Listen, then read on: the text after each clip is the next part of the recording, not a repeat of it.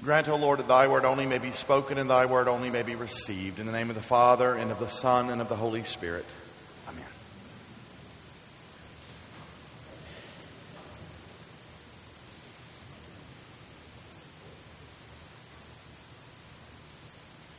And the master commended the dishonest steward for his shrewdness. For the sons of this world are more shrewd in dealing with their own generation than the sons of light. Brothers and sisters in Christ Jesus, if we remember back to last week's gospel reading, we read where Jesus was sitting at dinner, at table, with sinners and tax collectors, and the Pharisees were trying very hard to discredit Jesus. So, in the face of these accusations and charges by the Pharisees to try to discredit him, Jesus tells 3 parables to get back at the Pharisees about mercy in the kingdom of God. If you remember, he told about the lost sheep and the lost coin, and we talked about the prodigal son. Now, the sometimes confusing parable we hear this morning is within that larger discussion. At the table, at dinner, and Jesus aims it sharply and directly at the Pharisees. Jesus takes this sharp aim at the Pharisees and is critical, very critical of their lack of focus. He is critical of their laziness, and he is critical of their wasting of heavenly gifts. Those gifts, financial, charismatic, and religious. We have to remember that Jesus has his face set to go to Jerusalem and die and be lifted up on the cross. So this parable, in this context, also serves as a gut check, as a conscious check for us, his followers. Now, to understand what this parable means, we must remember a very basic tenet of faith. God became man in Jesus Christ to save the world. And to save the world, Jesus also had to show the world that it needed saving. So Jesus came to save the world, but in doing so, he had to show the world that they needed a Savior.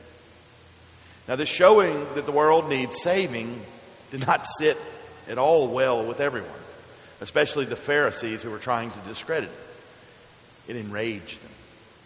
Jesus' face and mind and heart set towards the cross, not on earthly things, but on heavenly things. Now, Jesus demands the same dedication of us, that we pledge loyalty and allegiance to him and the cause of God's kingdom, and that we forego the things of this world. And so we get a caution this morning after hearing of the work of the dishonest steward. The sons of this world are more shrewd in dealing with their own generation than the sons of light. They're harder workers. Jesus is pointing out to us that the Pharisee, we ourselves perhaps, expend a great deal more effort and energy and creativity and imagination on worldly things, fleeting things, our collect of the day says. We spend much more energy on worldly things that pass away than on eternal and lasting things. Jesus accuses or states that there are some lazy and careless disciples. There are people who are lazy in their practice of religion. So with the telling of this parable, Jesus forces us to ask a difficult question. He wants us to hear this parable and react to it. And from that reaction to question ourselves. And questions are something like these. How much time do we spend on heavenly things as opposed to earthly or worldly things? Are we the lazy and careless disciple? Jesus forces us to think about how much time we invest in our career, in our hobbies, and our other activities as compared to how much time we give to the practice of our faith, to our prayer life, to worship of Almighty God, and to acts of charity. If we were to hold those things in a balance, which would be heavier? For the sad reality is that there are many people who spend untold hours on things that only pertain to passing or worldly things, and spend less than the bare minimum on eternal things.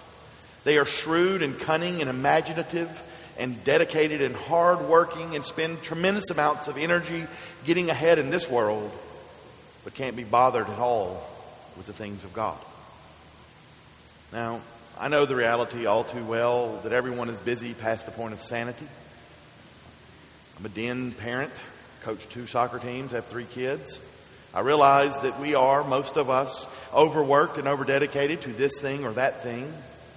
But whether we wish it or not, the question Jesus puts before us today is of eternal importance, and it must be addressed.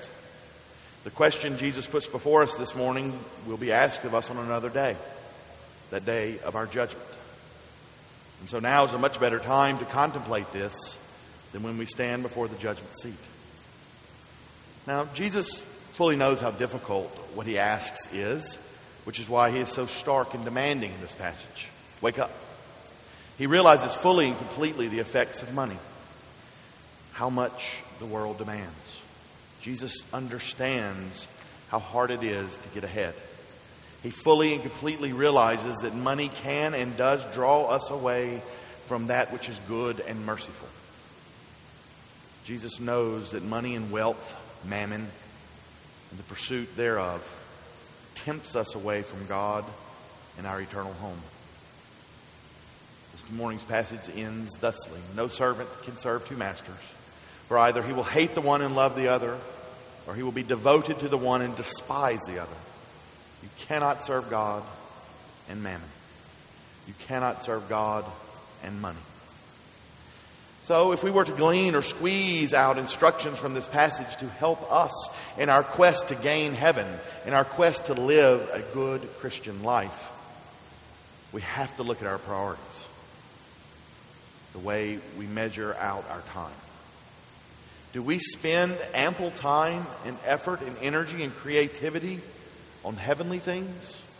Are we as shrewd and dedicated, as hardworking in our dealings with the kingdom of God as we are in our dealings with the earthly kingdoms? Is our highest priority God and the worship of God? Do we spend our time helping others, sharing the good news of God and Jesus Christ with the world? Or are these things secondary to other interests and activities? Things we might do when nothing else better comes along. Things we might do when it's convenient for us. Do we see money as a gift from God and a gift to be returned by faithful giving and sharing with those less fortunate? Do we see money as a gift that is given through the church towards the work of God? Or is our highest calling and purpose money, wealth, and prosperity as an end in and of itself? Do we worry? Do we do more about our relationship with God, or do we worry more about money? I'll say that again. Do we worry more about offending God, or do we worry more about having money? Do we serve God or mammon? Do we serve God or money? It's a very difficult gospel this morning. I stand condemned as well. We have been asked to pledge an unfeigned loyalty to God Almighty through Jesus Christ and to serve only God.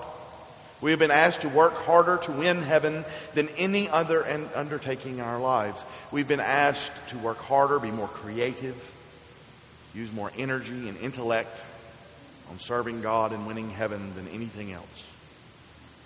We have been warned not to serve money, but rather to use money as a means of easing the suffering of the poor, to help the needy, and to further God's kingdom.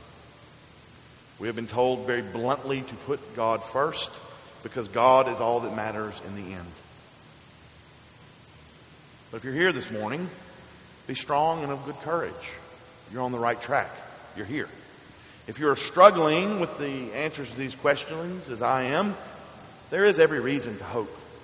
For in being here and being willing to entertain these questions, I think it might surprise you how easy it is to serve God and use money to God's glory and not as a means to an end in and of itself.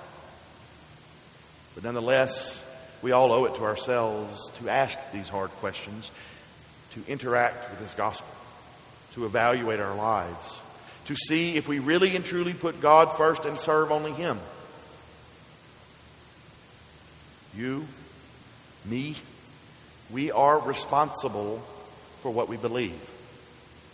and our beliefs are shown through our actions. We are responsible for what we believe, and our beliefs are shown through our actions.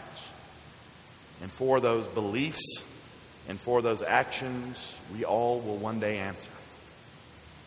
Serving mammon, serving money in the pursuit of wealth will get you nowhere in eternity.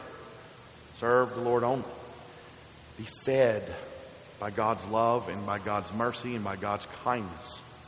Use what you have been given to the greater glory of God and not as an end unto itself. Choose this day, beloved in the Lord Jesus Christ, to be a friend of God and a champion to His kingdom. Serve God, not mammon. Be a shrewd and a cunning and an imaginative and an energetic servant of the Lord. In the name of the Father, and the Son, and the Holy Spirit.